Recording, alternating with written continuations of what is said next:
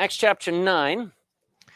And when Jesus saved the chief of sinners, is subtitled this. This is such a blessed portion of the book of Acts. I want to answer some questions this morning. Who was this guy named Saul of Tarsus?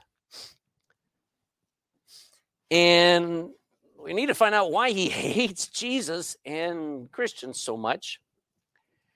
And if you know anything about Saul of Tarsus, looking back in chapter 7 and chapter 8, he would be the last person you would imagine would ever get saved. That would ever become a follower of Jesus. Yet Acts chapter 9 shows Jesus seeking him out. See, Saul didn't go looking for God. Saul wasn't looking for Jesus. Saul was completely settled in his faith, and yet Jesus came looking for him. So let's go to Acts chapter 9 and verse 1 and 2. Let me just read that, and then I'm going to make a statement here. It says, "And Saul, yet breathing out threatenings and slaughter against the disciples of the Lord, went into the high priest." So can you imagine him? He's just out of his mouth. He's just, I can't wait to get my hands on them. Oh, if I could just find those heretics, I'll just punish them, and I will drag them if I have to down to Jerusalem. He's constantly breathing out threatenings. He's obsessed. Do you see what I'm trying to say? He is obsessed with these Christians. So we start here with Saul.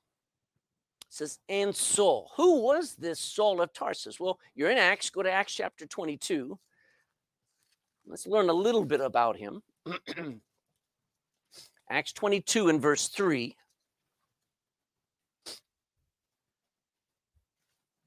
Acts 22 and verse 3. This is Paul talking, I am verily a man which am a Jew. He's not a Christian. Right? And when you meet Saul of Tarsus, he's not European, he's not Russian, he's not any. He is a Jew, born in Tarsus. Now, Tarsus is way up at the top. It's on the edge of Turkey. If I had given you a full map, this is the Mediterranean Sea, and it would span across here.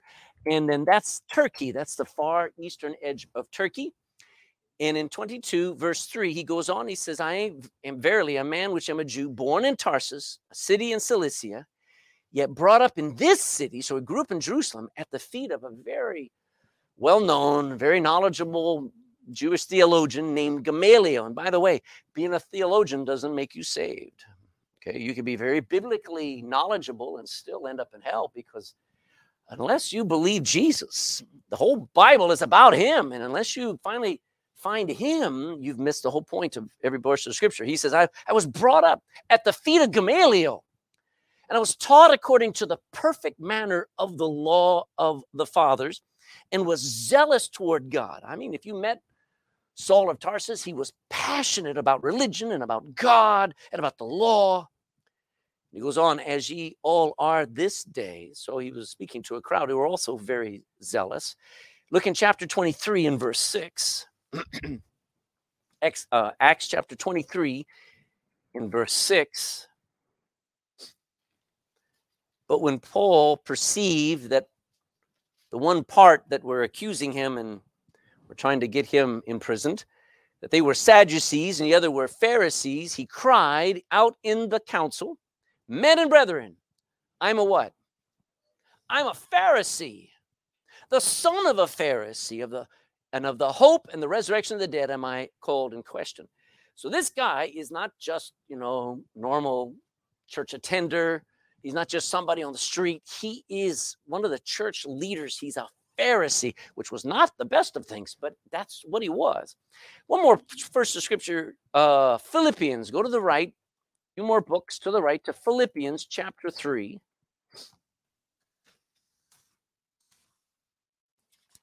See the kind of Jew that he was. Philippians chapter 3 and verse 5. Philippians 3 and 5 says, I was circumcised the 8th day, which is what you're supposed to do. That was the commandment of God on the 8th day, not the 9th and not the 7th, but I was circumcised on the right day I was of the stock. I was of the nation of Israel. I was an Israelite of the tribe of Benjamin, which was a good tribe, and Hebrew of the Hebrews.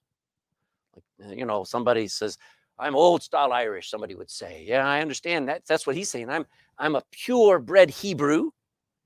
As touching the law, I was a Pharisee. Concerning zeal, you never met anybody more zealous than me. I persecuted the church. Touching the righteousness which is in the law, nobody could point a finger at me. I was blameless. This guy was a serious dude, religiously speaking. Now, Saul of Tarsus, if I can get this thing working. There we go. Hated anything and everything that was a threat to his nice, tidy religion. That's what he didn't like. Here is now, Jesus was tolerated, but when he was finally put to death, these Christians were like ants at the picnic. You just got to get rid of them. And so he hates this name, Jesus. He hates the followers of him. So go back to Acts chapter 9. Let's see what he's determined to do. Acts chapter 9, in verse 1.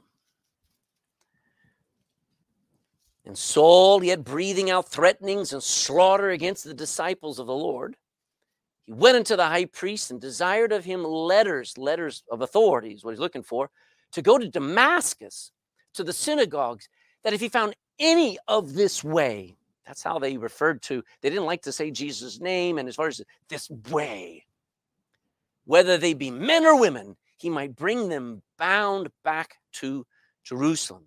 So Saul heard that there were heretics up in Damascus. Damascus is up about 70 miles, 80 miles north. This little bitty spot here is the Sea of Galilee. This is where Jesus spent most of his time. So he's leaving the nation of Israel and going into a foreign country to go and find those heretics and drag them back to Jerusalem. He wants to examine every synagogue, and he wants to arrest them for changing their faith. It's no longer being a Jew. And he wants to drag them back to Jerusalem where they would humiliate them and they would imprison them. Do you know, that's what religion always does. Religion can't, I'm talking about all world's religions, always has this idea that they're the top dog and anybody else needs to be eradicated. And there have been a lot of religious wars throughout history, haven't there been? And throughout history, there's a lot of shame in the name of Christ, which was not Christ. Christ said, let them alone. Somebody disagrees with you, somebody slaps you on the cheek for being different than them, give them the other cheek. We don't fight over God. God's big enough, you understand? Somebody doesn't like what I say, you have the freedom to disagree with me. But in religion, oh man, let's persecute them, let's drive them out. So you got to see there's a difference between Christianity and what religion is. Now, then verse 3. What an amazing turn of events. Where is Saul? Saul's at the head of an entourage of men. He's walking as fast as he can. He is headed north. He has letters that say he has the authority, if he finds anybody that is a Christian, to put chains on them or to tie them up and drag them back to Jerusalem where he will imprison them. That's his attitude. And as he's on that route, look at verse 3. And as he journeyed, he came near Damascus. He's almost at his destination, and suddenly there shined round about him a light from heaven. And he fell to the earth, and he heard a voice saying unto him, and isn't it amazing when somebody says your name? Saul, Saul, why persecutest thou me? He said, who art thou, Lord? And the Lord said, I am Jesus, whom thou persecutest. It is hard for thee to kick against the pricks. I think God's got some great humor. We'll talk about it in a second. But guess who he has an encounter with on that road? With Jesus. Suddenly, there's a conversation that takes place. And let me be real plain with you. If you're ever going to get saved, there has to be a conversation that takes place. This is not a Calvinist church. I'm sorry. You must talk to Jesus because he wants to talk to you. And you're going to have to settle the debt at his expense. And here's Saul, and he's having a conversation with who he thought was a dead man. He probably had seen Jesus die. He probably had raised his voice and says, crucify him. And yet here is somebody saying, it's me, Jesus. Saul, Saul. Here's Saul hearing a voice from heaven, and it sounds familiar, all right? You know, it's just something you can sometimes tell just by the voice of somebody. Go, I know who that is. But Saul's not quite so sure, okay? We're going to talk about this for a second. He says, why are you fighting me? Why persecutest thou me? Now, isn't that true? Who was Saul going after? You can't beat up a dead man. So, but he's after the disciples. But who does Jesus say he's actually fighting? You're still fighting me. It's like an atheist. You ever seen an angry atheist? I meet them all the time. They hate somebody they don't believe exists. Just say the name Jesus. If I said Easter Bunny, they won't get angry. They know he doesn't exist. But you say Jesus, he doesn't exist. Why are you so angry then? It's demonic. It's weird. So this anger that he has against Christians was really against Jesus, isn't it? Jesus says, hey, by the way, when you're fighting my people, you're fighting me. So remember that. The Lord's going to take care of them. If they don't get saved, the Lord will take care of them. So Paul asks the only thing that Paul can say here is, who are you? Is that you, Lord? Now, what's that comma? There's a pause. I know we all text, so we don't use commas anymore. We don't use hyphens and semicolons, but they're there for a purpose. Look there in verse 6. And he trembling, he's afraid and astonished, he said, I'm sorry, I'm not finished. Verse 5. And he said, who art thou? Pause. Lord. Now, if I get a phone call and I pick up the phone, kind of stupid, I open the phone or I turn it on or I answer the phone. Oh, for the old days where you picked up a phone. Anyway, you answer it and you hear this voice, hey, Craig. And I go, who's this? Now, that's not Paul. Paul's not going, who is this? Who's talking to me? No, he says, I suspect that same voice. Is that you, Lord? That's why he adds the word Lord in there. He's not just saying, who is that talking to me? No, is that really you? And what does Jesus respond? Verse 5 says, and he said, who art thou, Lord? And the Lord said, I am Jesus. Isn't that awesome? It's me. I'm the guy you thought was dead and gone, and I'm very much alive. If only, folks, if only you had a conversation where the Lord proved that he's there. I mean, here's Jesus saying, you know what? Go to Matthew chapter 26. I'll show you something. Matthew chapter 26.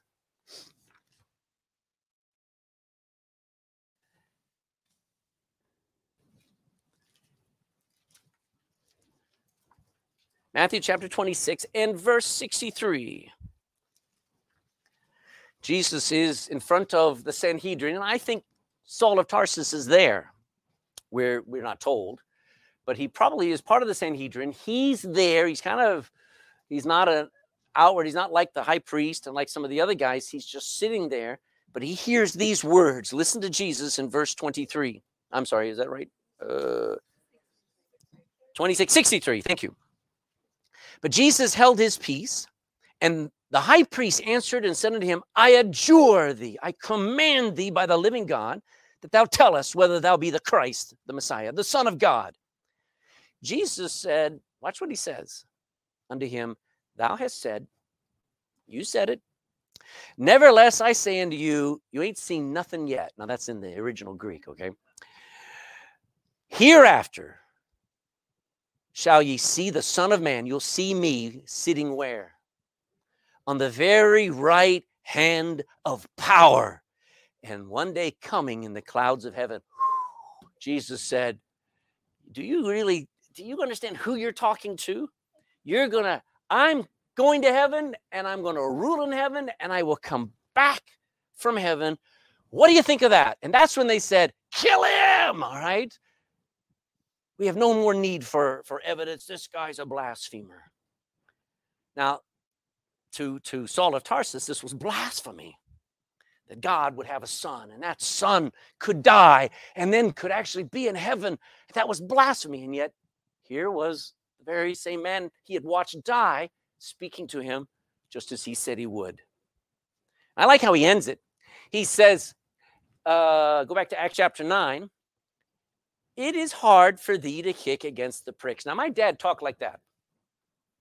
He didn't ask, aren't you tired of fighting me? He didn't say that. It's hard for you to fight me. He's making a statement so that you realize, yes, it is. It's hard for thee to kick against the pricks. Now, the pricks, in farming, you use different tools for different things. And one of the tools they used to motivate a mule or to motivate a big ox would be a goad. You ever said, oh, he really goads me? Now, that's probably not said very often these days, but it means somebody would come along and would poke, and it would just get you moving. Here, somehow, throughout Paul's life, Jesus had been pricking Paul's heart. And every time that prick would go for his heart, he would knock it back. He would kick it back. I bet he got really good at judo and jiu-jitsu and taekwondo and all the different things. And he's fighting and he's kicking. And the Lord says, you tired yet? You tired? And then verse 6, probably one of the greatest scriptures in the New Testament. Verse 6 says this, and he, Saul, trembling and astonished, said, Lord, what wilt thou have me to do? And the Lord said to him, arise and go into the city, and it shall be told thee what thou must do. You know, the second greatest prayer to pray is, Lord, what do you want me to do? The first greatest prayer is this, Lord, have mercy on me, a sinner. Second greatest prayer is, okay, what do you want me to do? You win. Can you see in Saul, he no longer is going to fight. He's no longer going to argue. He's no longer going to resist. He says, you win. That's a wonderful moment to have. Would you agree? Absolute, unconditional surrender. You know what the Allies required of Germany? Absolute, unconditional surrender. You know what the Allies required of Japan? Absolute, unconditional surrender. That's why, boy, it took them a long time to finally go, okay.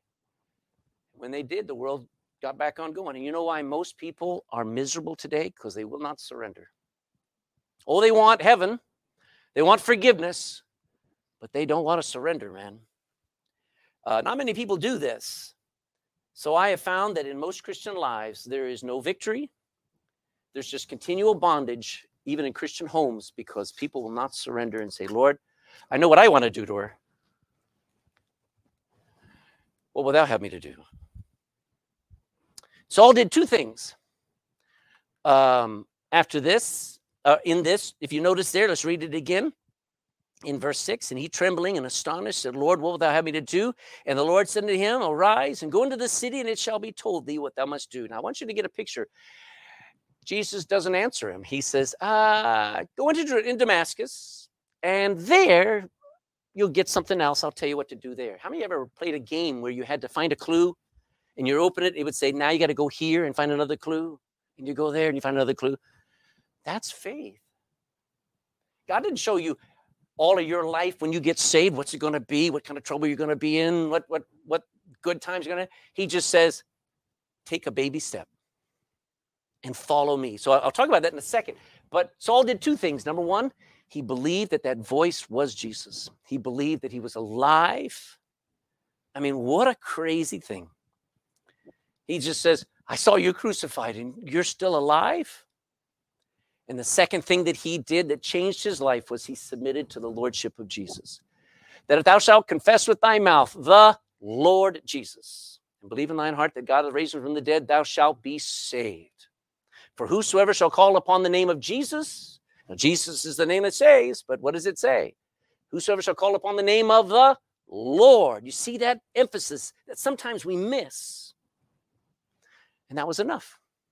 That was enough to save and change probably the worst, chiefest. Paul calls himself the chiefest of sinners, the worst religious man you'd ever want to meet. If you did not cross your T like he did, he would have punched you. If you did not dot your I's, if everything wasn't just like he thought it should be, he was out to punish. I mean, who'd want to have that for a friend? And yet at this point, I mean, he could do nothing. There was no dotting, no crossing, no doing, no saying, just believing and surrendering. And it led to a great truth. It led, oh, why this thing doesn't like me today? Go. Verse 7. And the men which journeyed with him stood speechless. All right, they're hearing a voice, but seeing no man. Now, I don't know. He says later on in Acts, he says there was a voice, but we couldn't hear the words. So I'm not sure what it sounded like, but you ever been to a train station? Or an old bus station? Bus number 22. Today. What did it say, man? I don't know. But they hear a voice, but they don't hear the words, okay? And it goes on, and it says, verse 8, and Saul arose from the earth, and when his eyes were opened, he saw no man. But they led him by the hand and brought him into Damascus. What has just happened to him is humiliation. Here's a man who is glary-eyed. He is steely-eyed. He is laser beam focused on where he's going and what he's going to do. And the Lord pulls the rug out from under him and says, you're going to be blind for a little while, bud. And you're going to have to just let other people guide you along. And you're going to have to start all over. This is what faith is. Folks, this is probably one of the most intellectual theologians you'd ever meet. And what is Jesus telling him? We're going to start all over with you. We're going to teach you how to walk by faith and not by sight. I'm going to have you trust and walk right into a Christian home, and that Christian is going to love you and going to help you, and you're just going to be at home, and you're going to learn what you refused to learn all before. Saul had just reset everything that he believed. Jesus called it being born again all over again on the inside. I gave the gospel very briefly to a guy years ago. He says, I am a PhD. I want to tell him that meant post-hole digger. But it didn't go that way. But you know what a PhD professor at a university needs to do? He must be born again. I have met theologians, Tony and I, years ago, we were down in Grange or Franklin, wherever. We met somebody that it was in an area, or somebody, I don't know if he knew you or whatever. He was a vicar of a church over there. As I'm giving him the gospel, I said, are you born again? He says, I am a vicar. And I played dumb. I said, what's that mean? You know. Then I said, but Jesus said you must be born again. You see what I'm saying? People come to God and they bring all their baggage, they bring their medals and all of their honor. And I don't care if you're atheist or if you're agnostic, you cannot half believe and be born again. Paul says it later on. He says, if you're almost saved, you're still lost. Catholic, Baptist, Pentecostal, you know what the truth is? You must be born again. That's why Jesus used that phrase, you've got to start all over again. Not on the outside. There was Nicodemus saying, I got to go back in my mama. No, Jesus, no. I'm talking about a spiritual birth on the inside. You start completely over. So he starts over. I like on Kung Fu Panda. Remember? He goes in there and he says, can we start at level 0? And whatever the little raccoon says, there is now a level 0. Remember that in the show? Well, you know what? When you get born again, you don't start at level 1, 2, 3, 4. You start always at level 0. And here he was taking some baby steps. He's learning to pray again. He's learning to trust. He's learning what it means to just wait on God, because Jesus is not telling him everything. He says, I want you to go to Damascus and I'll tell you there. I'll let you know when we get there. Now we meet a guy in verse 10 which is really unique. How important is the call of God on Saul of Tarsus? Probably one of the biggest calls next to Moses in the Bible. Paul's going to turn the world upside down. Paul is great. But did you know there's somebody else in the same event that gets just as valuable a call? His name is Ananias. And Ananias is not the greatest of preachers. He's not the most intelligent of theologians. He's not the fanciest speaker. But he's going to have a part in propelling Saul into Paul. So let's talk about Ananias, verse 10. Still in chapter 9. And there was a certain disciple at Damascus named Ananias. And to him said the Lord in a vision, Ananias. Somebody else having a conversation with Jesus. I think everybody in this room should have a conversation with Jesus every day. Amen. I like how Buddy Blunkholz said it. I met somebody on the train who said God doesn't exist. And Buddy Blunkholz said, oh, he's very much alive. I talked to him today.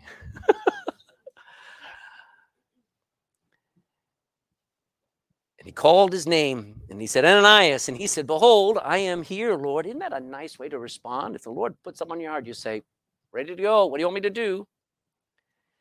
We'll now read down to verse 16, and we'll come back. And the Lord said unto him, arise and go into the street, which is called Straight, and inquire in the house of Judas for one called Saul. That's not Judas Iscariot. A lot of people are called Judas, okay? And call for one called Saul of Tarsus, for behold, he prayeth. Hath seen in a vision a man named Ananias coming in and putting his hand on him, that he might receive his sight. Then Ananias answered, Lord, I have heard by many of this man how much evil he hath done to thy saints at Jerusalem. And here he hath authority from the chief priest to bind in prison all that call on thy name. But the Lord said unto him, go thy way. Stop arguing. For he is a chosen vessel unto me to bear my name before the Gentiles and kings and the children of Israel, for I will show him how great things he must. Joel Osteen, are you listening? He must suffer for my name's sake. So Ananias is a disciple, a follower of Jesus living up in Damascus. Now, he's a Jew who's gotten converted. We call him a completed Jew. And he is a target of Saul. He's the guy that Saul was coming to capture, wasn't he? He's one of those heretics that Saul, if Saul had not been stopped on the road to Damascus, if Saul had been allowed to go into Damascus, he would have found Ananias and would have imprisoned him down in Jerusalem. Get that picture. No wonder Ananias is saying, Lord, are you sure about this? But you know what Ananias was? He was a servant. And a servant doesn't question his master. A servant looks and says, you want me to be a missionary? You want me to go to Ireland? I'm a Texan. I don't even know where Ireland is. That was my conversation with the Lord when he called me. Jesus had a job for Ananias to do. Did Jesus have a job for Paul? Yes, he did. But look, sometimes we compare. Well, I guess I've got nothing to do. I can't be like pastor. Thank God you're not like pastor. God has a purpose and design. From the moment you got saved, he says, I saved you for a purpose. And here's Ananias. Jesus spoke right to him, and he gave him clear instructions to help Saul. You have no idea, folks. Right now, Elizabeth Bartlett is next door. You know what she's doing? She may be preparing the next Paul. You take a little bit of your time on the street and you hand a gospel tract out, you may influence the next Charles Spurgeon, the next person who has a God-given opening that could turn the world upside down, unlike you or I could ever do. Just you're being faithful to whatever the Lord asks you to do. Ananias is just as important as Saul of Tarsus getting saved. Amen? Gave him clear instructions. Listen to his instructions. Well, let's see. Well, let me give you the clear instruction. He says, I want you to get up, go search for a man named Saul of Tarsus, and I want you to help him. I want you to encourage him, because you're going to find him in a house owned by a man named Judas, which must have made his hair stand up on the back of his neck, all right? Judas, oh no. And he's on a street called Straight, which everybody in Cork knows what that means. It was a very short street. There are no straight streets in Cork. Anyway. And he says, and Saul right now is praying, and he's expecting you. I already told him you'd be coming. And Ananias' phrase back is, but Lord, he says, are you sure about this? You know, we all volunteer. I actually heard a song, please, Lord, don't call me to Africa. I've known missionaries who says, Lord, I'll go anywhere except to my own hometown. Send me to Africa, somebody says, because I don't want to witness to my friends from secondary school. See, we come to God and we're all willing to volunteer with conditions. And we'll say, but Lord, they won't listen. That doesn't matter. Our normal response is, but Lord, Saul is a dangerous man. Lord, I've heard what Saul did to your saints, to the best people on the planet. These were murderers. These weren't evil people. These were saints down living in Jerusalem. And you want me to go and meet Saul? Jesus said, yes, do what I tell you to do. Why?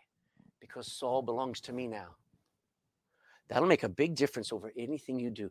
Guess who's in charge of this world? And don't say the devil. Because I know the devil is the God of this world, but he's a little g, which means he has little power compared to the big G who has all power.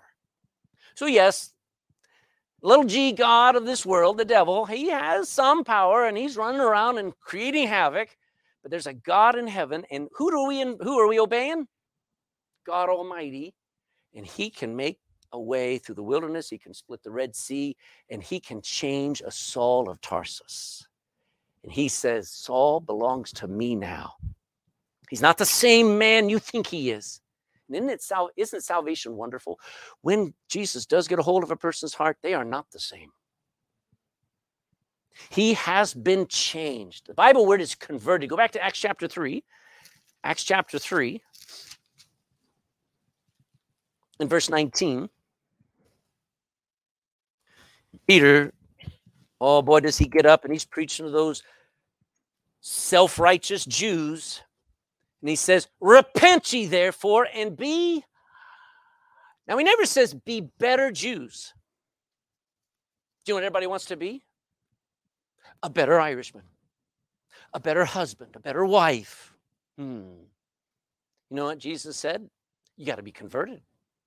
We're going to have to start all over with you in order to make you a new creature in Christ, a new person. Go to Matthew 18. Matthew 18. We'll come back to Acts 9 here and finish up in just a moment. Matthew chapter 18. Matthew 18 and verse 3 and 4. Well, look at verse 2. Jesus called, Matthew 18:2, and Jesus called a little child unto him and set him in the midst of them. So he's got all his disciples around this little child, and he's holding a little child on his shoulders, and he looks up at all of those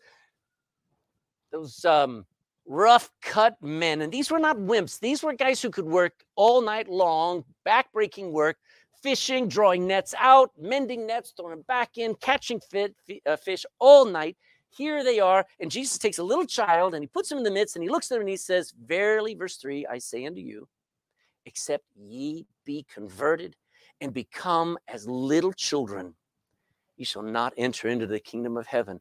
Whosoever therefore shall humble himself, as this little child just did, came up to me, trusted me, the same is the greatest in the kingdom of heaven. Isn't that powerful? So until a grown man can allow the Lord to talk to him like a little child and say, follow me, you'll never get saved. You'll argue with God. You'll fight him all the days of your life. Jesus says, Saul's been converted. He's been changed. He's a chosen vessel. And this is probably the best part of this whole message, if you'll just pay attention for just a second. Saul is a murderer. He's a killer. He's a threat. He only knows anger, wrath, religion. He knows perfectionism. He's hypercritical. He is evil. He calls himself later on, I'm the chief of sinners. He said that for a reason. He said, I was an evil man, as good as I looked on the outside. Jesus said, I've got something great for him to do. Now, when I need something done, I find somebody who I like. if I found a builder and I says, I need you to fix a window or I need you to patch the roof. And this guy, he's got blood dripping on a sword, and he's just snarling, and he says, well, I first got to go kill somebody. I've got a contract out on somebody, and then I'll come and help you. I wouldn't hire him. I'm giving you an extreme example to see God doesn't see you as you are, because you already did. He knows exactly what you are. He sees you, he sees what he can do in you. And that's the greatest revelation, that whatever you were or whatever you are is not what God wants you to be. Your past does not define you. Even your present circumstances do not define you. Jesus does. And he's got a plan for your life. Why not find out what it is? Why not get with the program? It may take years, but you know what? If he's in charge, I think it'll always turn out well. He's a chosen vessel. So a chosen vessel is it's an old phrase. It means when you go to the cupboard and you have somebody special over the house, what kind of cup do you give them? Get the one with the chip in it, No, you get the best one, don't you? You get the one that's got flowers on it, got Irish Gaelic symbols on it, and just something beautiful. Haven't used it in years. You wash it out. So this is for you. That's called a chosen vessel. And here was the Lord. When he saved Saul, he says, I've got a special purpose. Not so that Saul could be living in palaces, not so that he could be worshiped, not so that he could have 1 million followers on Old Testament Twitter. So that he could suffer as he turns the world upside down. I got a special job. But he says to Ananias, he's not going to get started without your help. He needs you right now. So guess what? 2 brothers meet. Looking back there in Acts chapter 9. Acts chapter 9. Verse 17. I met somebody on the street with Weston and Tony, or Weston and John, and we were in town. And this woman, I started to give her the gospel. She said, it's okay. 2 years ago, I got born again. I said, wait a minute, how did it happen? She told me your testimony. She says, I yearn to meet another Christian. And it was just wonderful. And I said, you know what? I'm the brother you didn't know you had. And it's true. All of a sudden, here's Ananias, and he meets Saul, and 2 brothers meet. Watch this. Verse 17. And Ananias went his way, and he entered into the house, and putting his hands on him, said, Brother Saul. Isn't that precious? He didn't come in and says, terrorist. Brother Saul. I bet you that put Saul's heart at such ease. He's accepted. The Lord, even Jesus, hath appeared unto thee in the way as thou camest.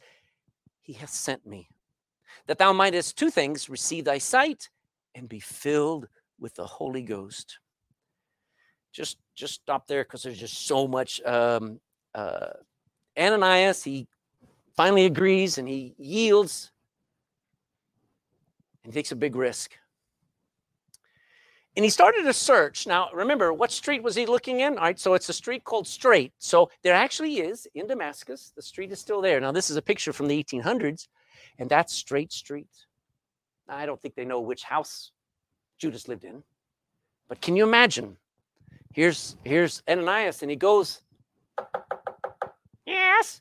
Does Judas live here? No. Next house. Go away. I'm looking for Judas. He doesn't live here. And he goes from house to house. And then a guy opens the door and he says, you Judas? Says, yes. And he pushes in. He's uninvited. He says, I think there's a man here named Saul. How did you know? And he goes in and he finds, and Saul is blind. And so he hears somebody come in. How does Saul know who's coming in and whether he will hurt him or help him? And Saul's just sitting there, and he calls him.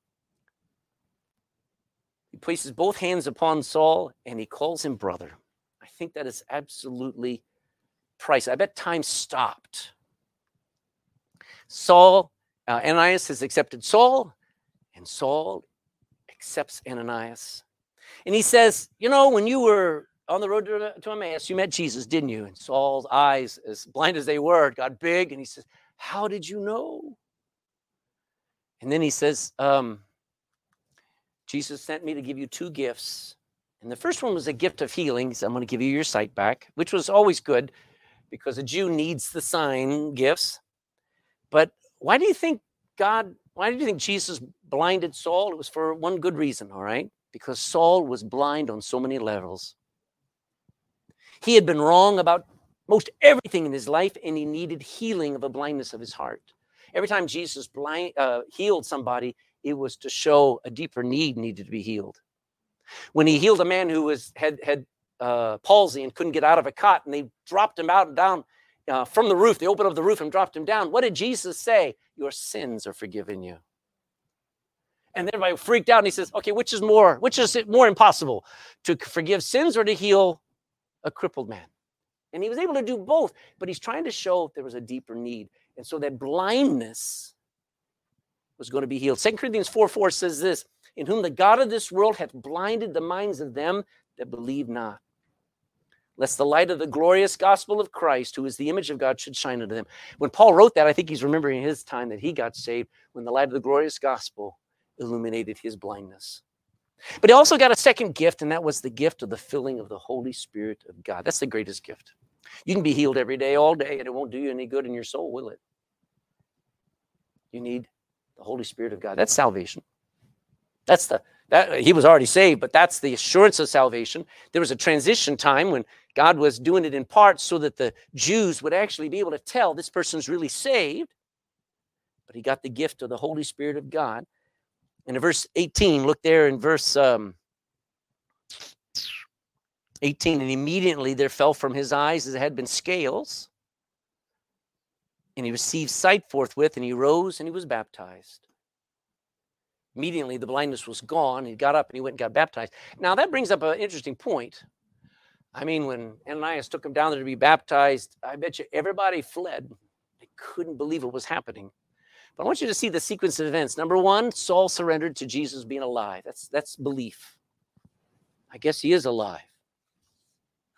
That was when he got saved. And he instantly submitted to the Jesus as Lord. That's when he yielded. No longer going to do the will of the Pharisees, no longer going to do his own will. He's going to do the will of the very man that he thought was dead, and the man that he hated. And by the way, his yielding was not going to be a once-off thing. It's going to be a way of life, isn't it, for Paul?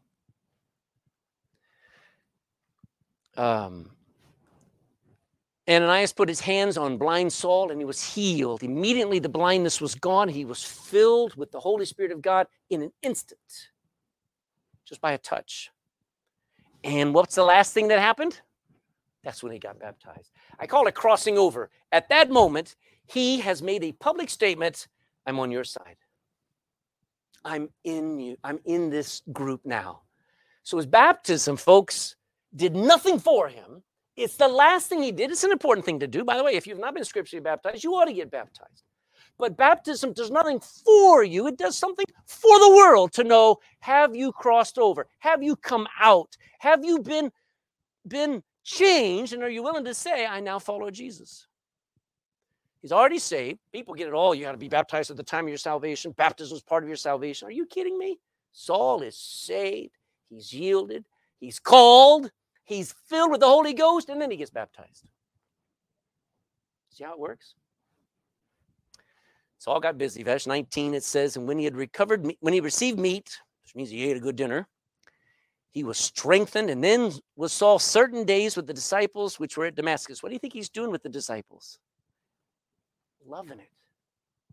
Did he ever in his life think he would sit down and share a meal and listen to Christians talk about Jesus?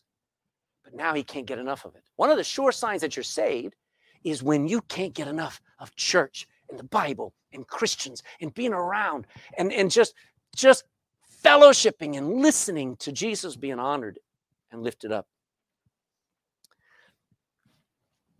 He's completely convinced that he's been wrong. Wrong about God, about Jesus. And I think he's realizing I was wrong about Stephen too. Remember, he was there when he was calling for Stephen to be. Can you imagine how much guilt is now coming upon him? Wow. Aren't you glad forgiveness covers all? I mean, when a man admits he's wrong, it's a big deal. Amen, ladies? And here's a man admitting he's wrong. He's admitting that he's a great sinner in need of being saved. He says this. He says in 1 Timothy 1:15, this is a faithful saying and worthy of all acceptation. Everybody ought to accept this, that Christ Jesus came into the world to save sinners, of whom I am chief. He believes, and he's firmly convinced that Jesus is now alive and he's the Son of God, and that Jesus has something for him to do. A lot of people do this. They kind of come up in queue and they take Jesus, put it in their back pocket, and they go on back with their old life. That's kind of weird. Would you agree? You ladies, you wouldn't like a guy to get married that way, would you? Just meet you on weekends. The rest of the time he's on his own? No. Salvation is a full-time life. And he finds out, I've saved you for a purpose. And there's a great thought I had. Saul has a new direction and yet the same energy. What do I mean by that? He's now going to put just as much effort to living for Jesus as he did living against Jesus. You never see that energy level drop. There are people in this room who just a few years ago used to plop down on the weekend 150 euros for drink or for drugs. And you won't put 10 euros in to the offering box. I say that's hypocrisy. Would you agree? There are people who used to spend 6 hours a week or more on gym and sports and activities and complain at an hour and a half at church.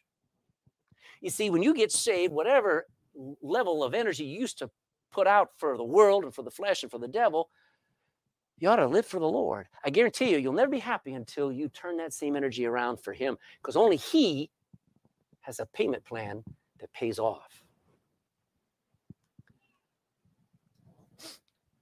People will read social media for hours on end.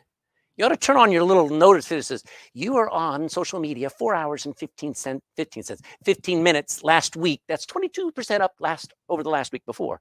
And you realize, I was on 4 hours last week? What if you read your Bible for 4 hours last week? Oh, if you can do 4 hours on that and 4 hours in the Bible, I'm impressed. But you see, Saul has a new direction, but he puts out the same energy he was against Christ. Now it's 4. He spends several days with the disciples. I don't know. I figure he spends at least a week. Why? Because he's got so many questions. He is a Weston on steroids. He is hungry to know what he's missed. He's excited about the new truths he's being given. He has a love for the brethren that used to repulse him. Can't stand those hypocritical Christians.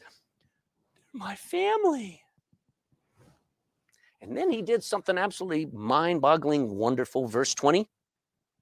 And straightway, he preached Christ in the synagogues, that he is the Son of God. I see a busy man, don't you? Who even gets up and he says, guys, I've been wrong. I'm a Pharisee of Pharisees. I'm a Hebrew of Hebrews. I was trained theologically to be a devout Jew, and I was wrong. I'm going to tell you, Jesus is the Son of God. And he's preaching. You have a testimony. You have something you can say. People aren't going to always like it. Say it anyway. Saul got busy. I want a church. I want to be a part of a church that is busy. Doesn't just come and sit, but that we are in motion. Because God gave us something to do. So to conclude, did you notice Saul wasn't looking for Jesus? Jesus came looking for Saul. I was not looking, and a woman at a coffee shop handed me a gospel tract and said, where are you going when you die? Wow, what a way to start a conversation. I wasn't looking for God. I wasn't looking for Jesus. Jesus was looking for me. Conversion was not automatic. There had to be a conversation. There had to be a toing and froing. Is that really you? Is this conviction that I'm feeling? Is this guilt? Is this fear? Good, amen. Saul was the most religious man he could be, and yet deep down he was a sinner who needed a savior from his sins. Even the best need a savior, amen. You know what Mother Teresa said the last couple of years of her life? She wrote in her diary, I do not believe God exists. Now, I understand why she wrote that, because she had seen so much politicization of poverty. Nobody ever helps the poor. People make money off of claiming to help the poor, and she saw so much politicization, the abuse of the poor, taking advantage of the poor to get elected, and she saw that God didn't seem to help the poor. And so she wrote at the end, I don't believe there's a God. You know what somebody needed to do? Sit down with her and say, let me tell you about Jesus. See, Jesus suffered. Nobody seemed to care. And he went all the way to the cross because this world is cursed, but he wants to save sinners. And whether you're Mother Teresa or Pope John Paul the 82nd, you need to be born again. Saul was thoroughly converted. He didn't just become a little more religious. We don't need more of that. Since he met Jesus, he was changed. He was thoroughly converted. Are there any Sauls here today? Anybody who's never had that conversation yet with Jesus? Never had that moment where you argued and you said, I don't think I believe you exist. And yet you were talking to him. You know what you need to pray? Lord, what do you want me to do? And he says, believe on the Lord Jesus Christ. That's the first thing you got to do. Amen. And then after that, folks, let me tell you, every Christian in this room, if you are saved, you're an Ananias. God has a purpose for you to help somebody who could be the next Saul of Tarsus. Will you argue and resist, or will you yield and obey? There are souls who need us in motion. They need us living holy lives. The world sees blah. They need to see somebody living right and godly and clean and joyful and for God. The world is attracted to that. And they need us to love them. We can always find fault, can't we? Let's look at the world and go, I don't know who this is, but let's give him the gospel. Let's see what he turns out to be. Stand with me. Let's bow in prayer. Right now, you're being given a second chance. You may have heard all the gospel time after time after time before. If you every head bowed and every eye closed now. But you'll be given another chance right now where you can have that conversation and say, Lord, I've argued with you, I fought with you, but I'm the sinner that you died for. And I don't know how to pray, but I definitely don't want to miss this chance to get what Paul got. Whatever Paul got, I want. And it's not a what, it's a who. So in this room, if there's somebody who could admit they are a sinner, admit that they're lost without hope, without God, if you would just cry out to him, call on his name. That name, Jesus, is your only needed key to getting into heaven. It's not a good luck charm. It's a Savior. Would you ask him to save you? I mean, ask from a broken heart and believe with all your heart he's listening. And I tell you what, he can't refuse. That's how good a God he is. And then, Christian, would you realize you and I have a job to do as well? I don't know.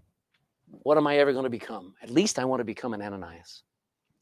So, Lord, we bow our heads now and ask that you would, in our heart of hearts, help us to have a yielded spirit. Both Saul and Ananias both said, here am I. What do you want me to do? We're missing that. We're very proud. We put conditions on the Lord of the universe. We put conditions on the kind of people that we will fellowship with. We are so arrogant when we're supposed to be just like Jesus. And right now, God, you went after Saul. I pray we would go too. Would you bless, Lord, what we heard today? In Jesus' name, amen. Grab your hymnal.